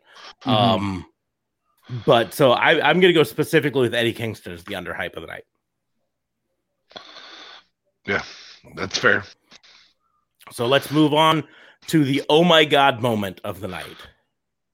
The jump off the top of the cage. Jeez, how many? Oh my I don't know, man. I'd say probably for me the spear, Christian spear from the table too. Maybe just because it kind of messed him up. Kenny Omega's freaking one-winged super angel from the top rope. Yeah, Zonkers. So. Oh wait, the only time I really talked on our group chat was, oh my fuck, because Adam Cole baby came on my screen. Yes. So I'll probably say that one because I really thought Daniel Bryan was coming out or Bryan Danielson was coming out, and I got Adam Cole baby, and I was like, Bryan Danielson was a letdown for me, but again, that's because I'm not a big Bryan Danielson fan. He looked so happy, though. You didn't even feel his happiness and energy. I don't want to feel his energy. I don't want to feel is. I mean, wait. But Yeah. I can't say anything but the Adam Cole moment. you have to remember, I'm a mark and a half for Adam Cole, baby. And that's my point. No, for sure. It was awesome. Again, I cannot not say the Adam Cole because it was the one moment that literally had me stand up out of my chair, right? And so no matter how many other moments, Ruby Soho winning was an oh my God moment. Eddie Kingston getting out of the Game Over was an oh my God moment. Minoru Suzuki showing up was an oh my God moment. I mean, Ruby Soho debuting was kind of an oh my God moment. The Chris Jericho losing and then them restarting the match was an oh my God moment. The jump off of the top of in the cage was an oh my God moment.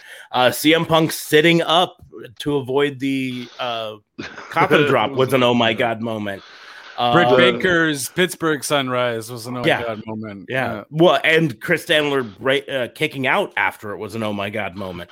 And then Statlander making Britt Baker boop herself was an oh my God moment.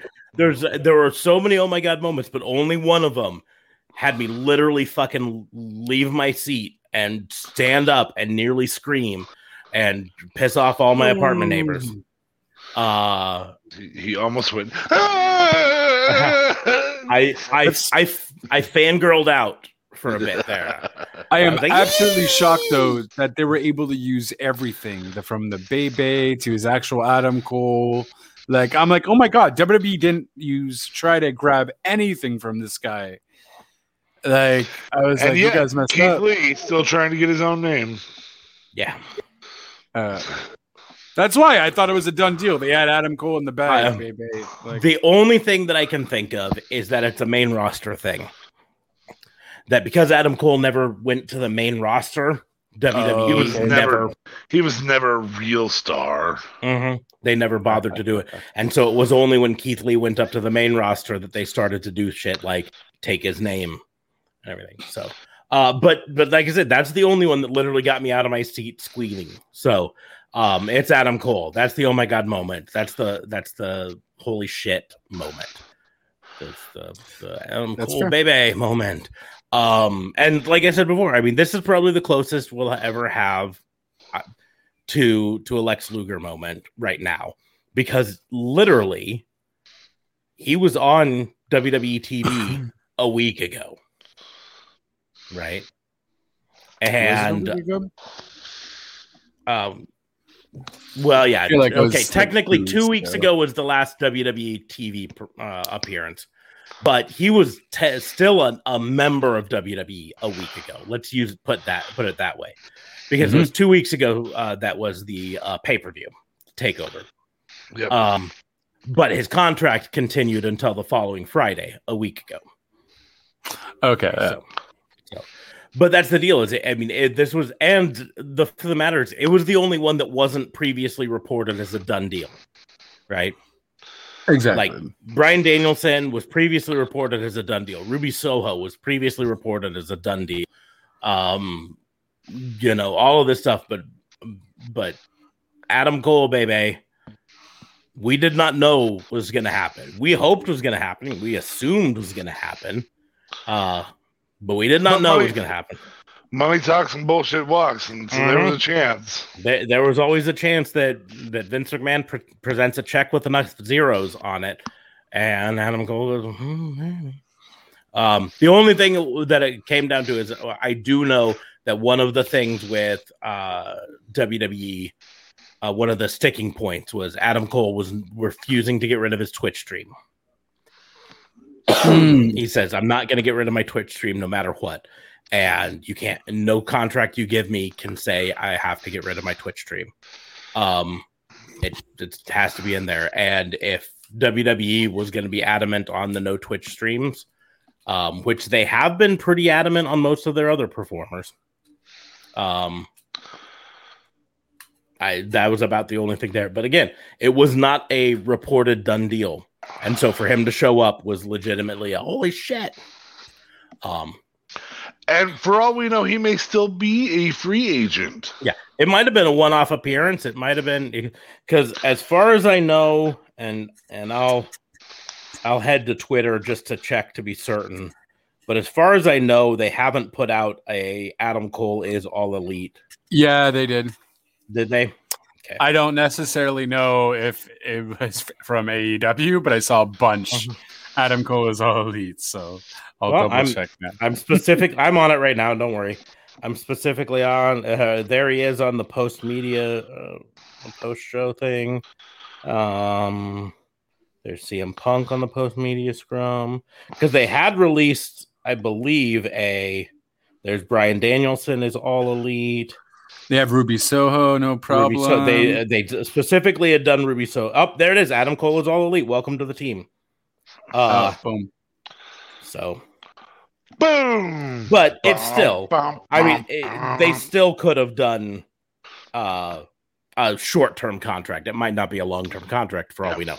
We'll find out the deals of it as the media scrum gets over and things come out. But that's to me got to be my OMG moment of the night.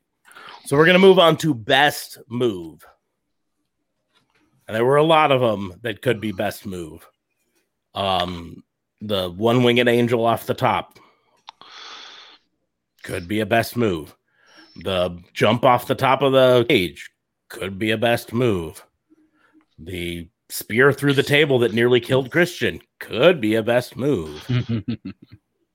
Best move is Matt Jackson and Penta Cero El Muro doing the Cero Muro at the same time. It was messed up, though. They both looked at each other and they were going to do it. They did the whole thing. Like, you do it to my brother, and I'll do it to your brother. Yeah, let's do it. I was like, why aren't either of you helping your brother? You guys are assholes. Amazing. I think it was more of a, if you do this to my brother, I'm going to do this to your brother. I'm still going to do it to your brother. Yeah, well, if you do that to my brother, I'm going to do that to your brother.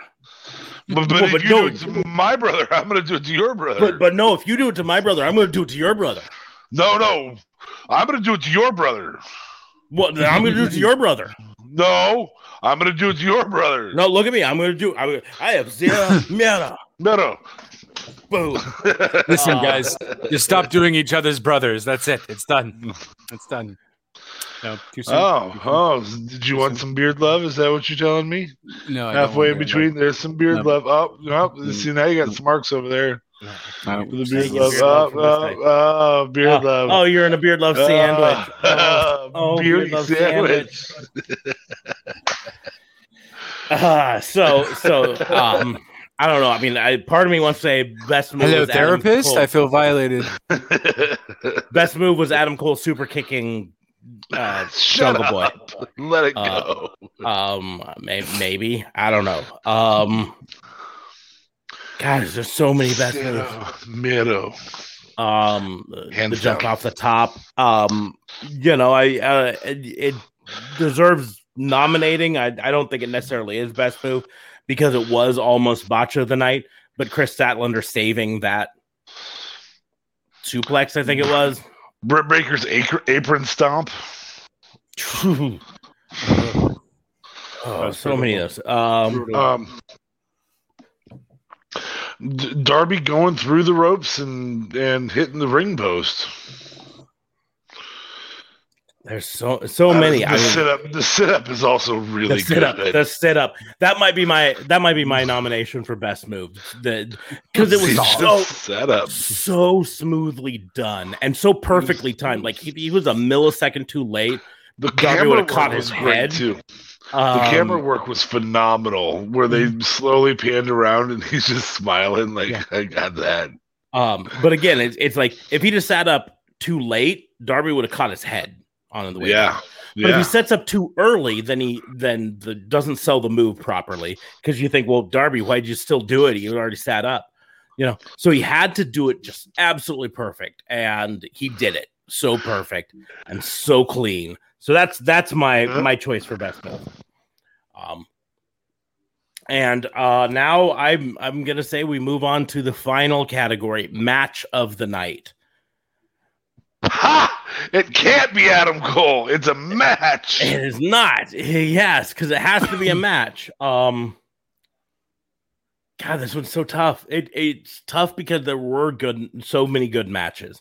I mean, the Kenny Omega versus Christian Cage match was fire. The Lucha Brothers Young Bucks match probably was most people's match of the night. I don't know. Like, there's part of me that wants to put Miro versus Eddie Kingston as match of the night. Okay, calm down.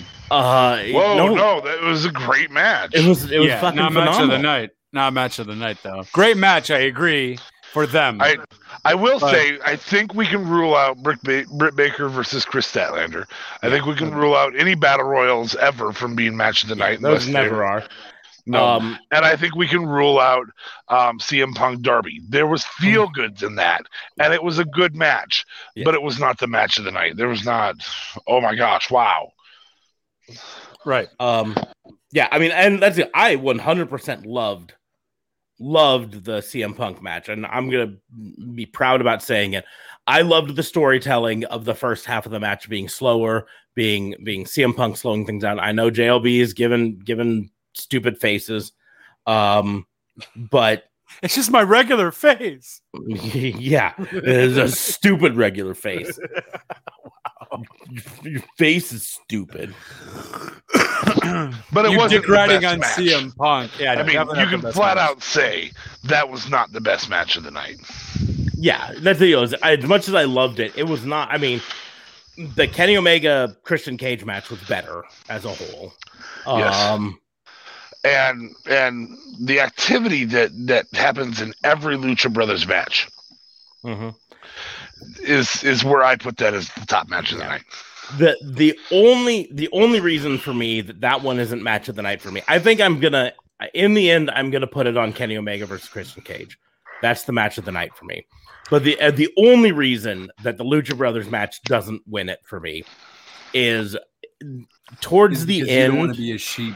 No, towards the end, there were a few too many of the I just got kicked in the face with a shoe that had spikes on it, and yet I'm going to be popping right up and delivering a powerbomb sort of moments or super kick moments. It's called adrenaline, bitch. There were just a few too many of them for me in the end. And it's a nitpicky thing, but it was just enough to barely make it drop below the Kenny Omega match for me, because it just happened a few too many times. It's the complaint that people have against Young Bucks matches, is that they turn into super kick parties and they turn into invincible fighters for a while, where, you know, you can take a devastating move and just pop up and do another one, and back and forth and back and forth. Now, that being said, I'm not told? saying it's a bad match. It's not a bad match. It's second best match of the night, and just by barely. But I think MJF and Jericho told the best story of the night. Potentially, yeah. I mean, it's like I said. Yes, after the bell, Adam Cole told the better story. But best story of the night in a match was those two. I mean, so is that over though now? Well, I mean, Jericho's not banned from AEW, but I think what I mean. He won though, so is MJF still going to get pissed? And I think MJF. I think the storyline you tell from this is MJF saying, "No, I want another match. I want to show that I'm still better than you," and Jericho saying, "Nah, we're done. I told you it was one last time. We're done. I'm done with you." You know, but I also think that there's here's the deal. MJF is the only guy on the planet that is a better asshole than Zack Ryder. Than Matt Cardona has been over the last 3 months. But again, it's because he's genuinely an asshole. Like, he is signed to the fat girl MJF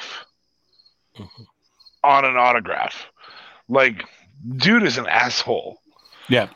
And I don't know if he's really an asshole or if he's that into kayfabe. He's just not into kayfabe, I feel. He could be an asshole for all we know, but I mean, he plays the role in public, you know? Like it's not hard to see that Miz is definitely an existing pompous prick, but he's not an asshole. MJF's an asshole. And I don't know how else to put that. Like, yeah. So, but I mean, in the end, it's probably one of those two matches as absolute match of the night. But you could make an argument for a couple other matches, and I can't tell you you're wrong. I can just tell you that I think another. You know what I mean? Like, I can't tell you that the Miro match wasn't like super good. If Meltzer's ratings came out this week and he had the Miro match rated higher than the other matches, I couldn't argue with it, right? I don't have any like logistical reason to believe one is better than the other, sort of a thing. I have a feeling that the Lucha Brothers match will not be his favorite match of the night, if only because of it turning into just a spot fest at the end. Right. And that has been his complaint against the Young Bucks for a long time. It goes all the way back to the reason they named their finisher the Meltzer Driver, is because he made fun of them for doing too many flip-de-doo spots, And so they said, "What can we come up with the most flip-de-doo spot possible? How about a pile driver combined with a springboard flip?" Okay. You can make an argument that the CM Punk Darby Allin match was match of the night from a technical standpoint.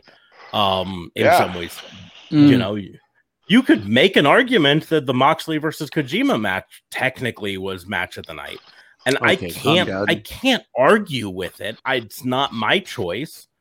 The only one that I think you 100% can't argue as match of the night was Paul White versus QT Marshall, and even that, for what it was supposed to be, was what it was supposed to be.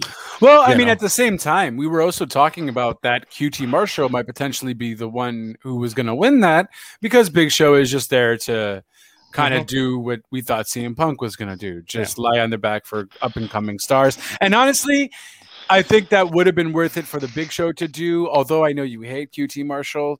I still think having a win over Big Show would have had least... made him look a little bit bigger. Big Show's Paul Wright is not a long-term performer. He performed in this match tonight. He won't perform again for... No, but that's what I mean. So make him lose. QT Marshall's still going to be performing. So why does Big Show need a win? He's going to be performing every so often. They could be writing QT Marshall off with this. You couldn't beat an announcer. Yeah, an announcer that's 7 feet tall, 500 pounds, though. Like, come on. Just saying. That's fair. I want to point out that AEW All Out is trending number 1 on Twitter. Oh, yeah, it's been for like the past since it's been on. Jericho's trending number 11. Darby's trending 12. Oh. Lucha Bros are 15. Kenny Omega's 22. Adam Cole, baby. Yeah, why isn't Adam Cole number 1? Surprisingly enough, I don't know why, but he's not. Daniel Bryan? Not showing up on the. Damn. Not showing up on the trending list from what I'm seeing here. But I mean, some of it can be. It's only been an hour and a half, and people watched the end of it and went to bed. Yeah. Well, or also, there's not like AEW All Out was a setup hashtag, beforehand, right? So people could be doing hashtag All Out or hashtag AEW.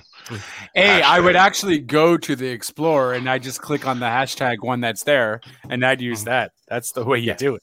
But that's my point but there wasn't one set up specifically for Daniel Bryan or Bryan Danielson or Adam Cole. That's it. So it could be that people are using a dozen different ones and none of them are getting up to the level to trend, but no. So what I'm saying is, in the end, I mean, there's only two matches, because I agree battle royals never should be considered for match of the night, because it's just too much of a clusterfuck. Too much of a shit show. Yep. They can be tons of fun. I thought this one was tons of fun for the most part. They told some good storylines. Like I said, I want to commend them, 100% commend them. I even wrote it down on my notes that I wanted to bring this up here. I want to commend them for not playing someone looks like they got eliminated but didn't actually get eliminated, and then they sit on the outside until it's almost over, and then they jump in and win the match, or almost win the match storyline. They didn't have that at all. There was not a single person in that match that looked like they were eliminated and wasn't eliminated, right? No, yeah, pretty badass. I definitely commend them for that too. For sure. Every elimination was a definitive elimination. There was never a moment. They didn't even really do any like Kofi Kingston skin the cat sort of moments. You know what I mean? It was tease someone to get eliminated, and then they get back in the ring, or just eliminate them. But there was never. So I want to give them credit, but I don't think that ever should be in the conversation for match of the night, technically. So, but all of the other ones: Miro versus Kingston, Moxley versus Kojima, Britt Baker versus Chris Statlander, Lucha Brothers versus Young Bucks, Jericho versus MJF, CM Punk versus Darby Allin, Kenny Omega versus Christian Cage. Those all could be considered for match of the night, and you could make an argument for them. I'm going to go with Omega versus Christian Cage, but I understand you guys going for the Lucha Brothers because it was a fire match, and my one minor nitpick was the only thing that took it down from being number one. So. But yeah, it's just a fucking great. I'm not gonna get to sleep for another like 2 hours. I'm so fucking jacked. Oh this. Jesus! Okay, I see it like literally. My heart's still. That's called cholesterol. It could be the 12 of these that I've drank in the last, I don't know, 2 hours. Oh Jesus! Yeah, that'll do it. It's only 34 milligrams per one of them. What is 34 times 12? 2 pots of coffee, bud. You drank 2 pots of coffee in 2 hours. Hashtag not sponsored, but quite frankly, this new Coke Zero Sugar is fucking fire. It's awesome. But it's not that awesome because we're not sponsored. Yeah, no, dude. I'm still gonna say it's fucking fire. So, but new Coke fire. Zero or Turks and Caicos, which one would you choose? Well, I mean, it depends on what they're offering us. If Turks and Caicos is just like, here, we're gonna give you a shirt and sponsor you, but Coke Zero is like, we're gonna give you a fucking truckload of Coke Zero. But if Turks and Caicos is like, hey, we want to sponsor you and we're gonna fly you down for a week at Turks and Caicos, then fuck yeah. I choose that one. You know what I mean? You do one weekend at Turks and Caicos over a lifetime supply of Coke Zero? I didn't say a lifetime supply of Coke Zero. That changes the thing there. I just said a truckload. A truckload is like 4 days worth for him. Yeah, I told you I drank 12 of them in the last like 2 hours, right? A truckload's not going to last me that long. I'm going to be mainlining it. Jesus Christ. Anyways, it was such a fucking good. I'm like the Swerve, the Adam Cole debut, the Swerve, the thinking it's gonna get over, the Bryan Danielson debut. It was fucking perfect in my book. Every bit of it was A+ for me. Especially because that could have really went another way. To have 2 debuts like that back to back. That could have really have messed up a debut for someone, but with the Swerve happening with Adam Cole, that really perfect, you know. Oh, but who's gonna help? Who's gonna help All Elite? You know, they could have ended it too. NWO style, Yeah. I just wish they would have had a few more big guys.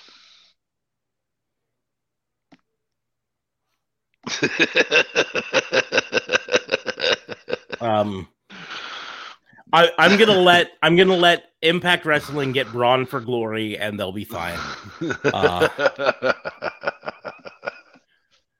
But no, it was like I would have given this pay-per-view an A rating if it had ended after the Chris Jericho match, and every match after that except for the QT Marshall match, just added to that and kept it up there. So I mean, this is an A+ pay-per-view for me. This is a 99% pay-per-view. This is nearly WrestleMania 17 for me. It was that good. It was fucking phenomenal. It was. Yeah, I mean, look, it's up there. I don't know why I'm feeling a little way about. I'm just muting him when he talks bad about it because he's gonna bum me out if he talks bad about it. Yeah, look, you're muted. He's still muted and he's still talking. He doesn't even pay attention to the fact that he can unmute himself. There it is.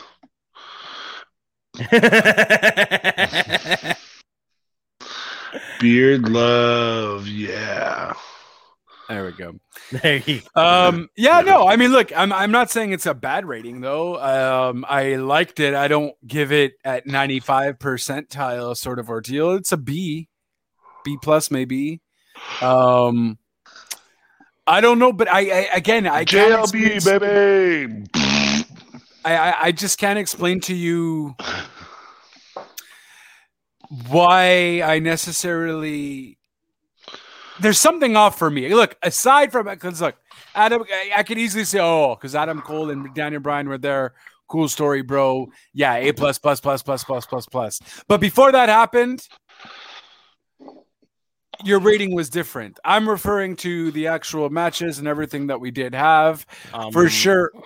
I'm still saying if this would have ended after Chris Jericho versus MJF, I still would have given this an A. This was an A pay-per-view all the way up through that, and then after that, it just kept going up and up and up. Right. So there's literally to me. Even the QT Marshall one, which, like I said, I didn't like the match. I didn't like the match. It wasn't my thing, but it did exactly what it needed to do, and it was only 3 minutes long. Yeah. And so it can't tank the rating enough to cover up for the fact you had Kenny Omega versus Christian Cage. You had the surprise at the end. You had the CM Punk match that I fucking loved. So A goes to A+, goes to A++, goes down to A+, stays at A+. Fair. Still giving it a B+. That's it. Yes. So, so everyone knows that at JLB 420 has terrible taste in wrestling. So, tweet at him right down there. At JLB 420 and tell him how horrible his rating is. Or tell him how horrible and judgmental his co-hosts are when I do give my opinion. Because, they deserve to know. Your co-hosts are great. Big Red I thought was a nice guy. Yeah. Your co-host on the other podcast that you're cheating on us with. No, you guys are great. Just fully judgmental. Just whore. What can I say? I like to whore myself around. It's exciting. Hey, if anything, he's a whore too. He's the one that comments. He's out there even designing merch for them. To be fair, I'm also using that for my portfolio. You like to do the design, so I don't want to take that away from you. Did you design them a Sasha Bear shirt? Sure didn't. Nope, sure didn't. Oh, gee golly. Anyway, so yeah, that's our night, and fucking I loved it, and I'm so fucking stoked. And I'm gonna probably go downstairs and see if the replay is already up on Fight, and maybe watch some of it. Or because I'm not. Yeah, I'm not I definitely want to anytime watch. I definitely want to watch that cage match again. Whew. That was fire. And I cannot wait for Wednesday. I literally cannot wait. For sure. It's going to be fire. I don't know what else they can do. I mean, because reportedly they're still working on going after Buddy Murphy, although he might be going to Impact or Impact might be trolling us. I don't know. And so that might be an option. There's still other free agents out there that still could show up. And, you know, we mentioned AEW All Out is kind of like AEW's WrestleMania. It's their biggest show. Well, what often happens on the show immediately following WrestleMania? We're going to have a brand split, playa. Well, they have people return. They have big returns and big debuts immediately. So we could potentially still have some big returns and some big debuts, right? I don't know. I don't think you're going to see anything within the next. It's a lot, man. That's a lot of debuts already. Like it sure I'm is. Down but for it, I guess. But damn, when you're leading a race, you keep your foot on the gas, right? These debuts are feeding the fire in AEW and keeping your foot on the gas as much as possible. Now that being said, like Buddy Murphy or Matthews debuting in AEW, it's not going to move the needle like a CM Punk, like a Adam Cole, like a Bryan Danielson. Those all move the needle a lot more than he would. You know, Braun Strowman showing up if he does. I don't want him to, but if he does, that still doesn't move the needle quite like the other three that showed up. Whenever Bray Wyatt can show up, that could potentially move the needle depending on how AEW uses him. For sure. He's the one that I'm kind of, to give my kind of analysis, I'm the most worried about because he's super talented. He's super creative, but he also has the biggest potential to be a bust. You know what I mean? Depending on how he's used. Yeah. And so hopefully they can use him right. Hopefully he grows some of that beard back out because dude looks like a potato without a beard. Anyways.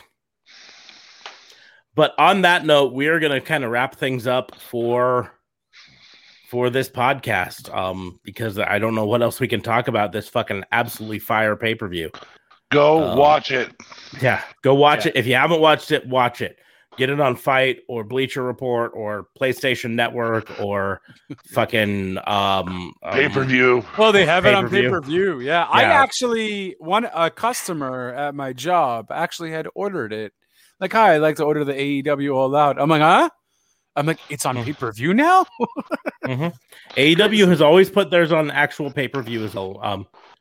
Because, oh, really? I thought that was a new thing. I thought they just had it on like Fight or...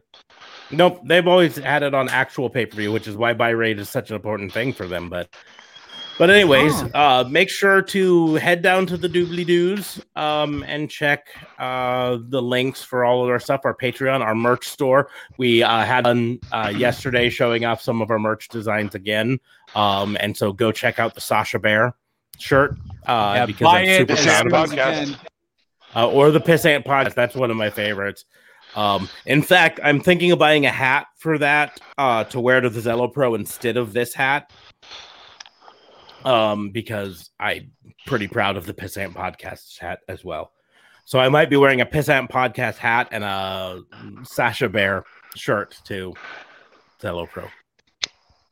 Anyways, but head down there to the doobly-doos to find all that. Find the links to tatansco.com so you can check that out. All of our socials, the merch store, all the places you can listen to us. If you joined us for the live stream, thank you. If you're watching us on replay, welcome. Thank you as well. Make sure to click that subscribe button. If you're on YouTube, subscribe and hit the bell so you get notified. We go live every Sunday night and Tuesday night as we talk the world of professional wrestling. Share this with your friends and family. Follow us on Facebook. You can follow us. We're got our page, Raw and Order WBU on Facebook. Follow us on the Twitter. You can follow me on pretty much all the social medias at Raw and Order WBU, just like it says right down there. You can follow DA Fabe at DA Vincent K. Fabe, right there. There, Yeah. so There we go, down there. Now you can see it. Yep. That works. And you can follow JLB at JLB420. Real Talk Radio, though, guys, is the brand at Real Talk Radio 8. I guess I will also plug the other wrestling podcast I am on at WTN Wrestling. Slut. Just, yeah, I'm a slut and I'm proud of it. And yeah, but anchor.fm/RTR. For all Real Talk Radio stuff, I just watched Respect by Aretha not by Aretha, but the biopic on Aretha Franklin, and I have a lot to say about that because I thought it was crap. Why was it crap? You'll have to listen to the podcast to find out.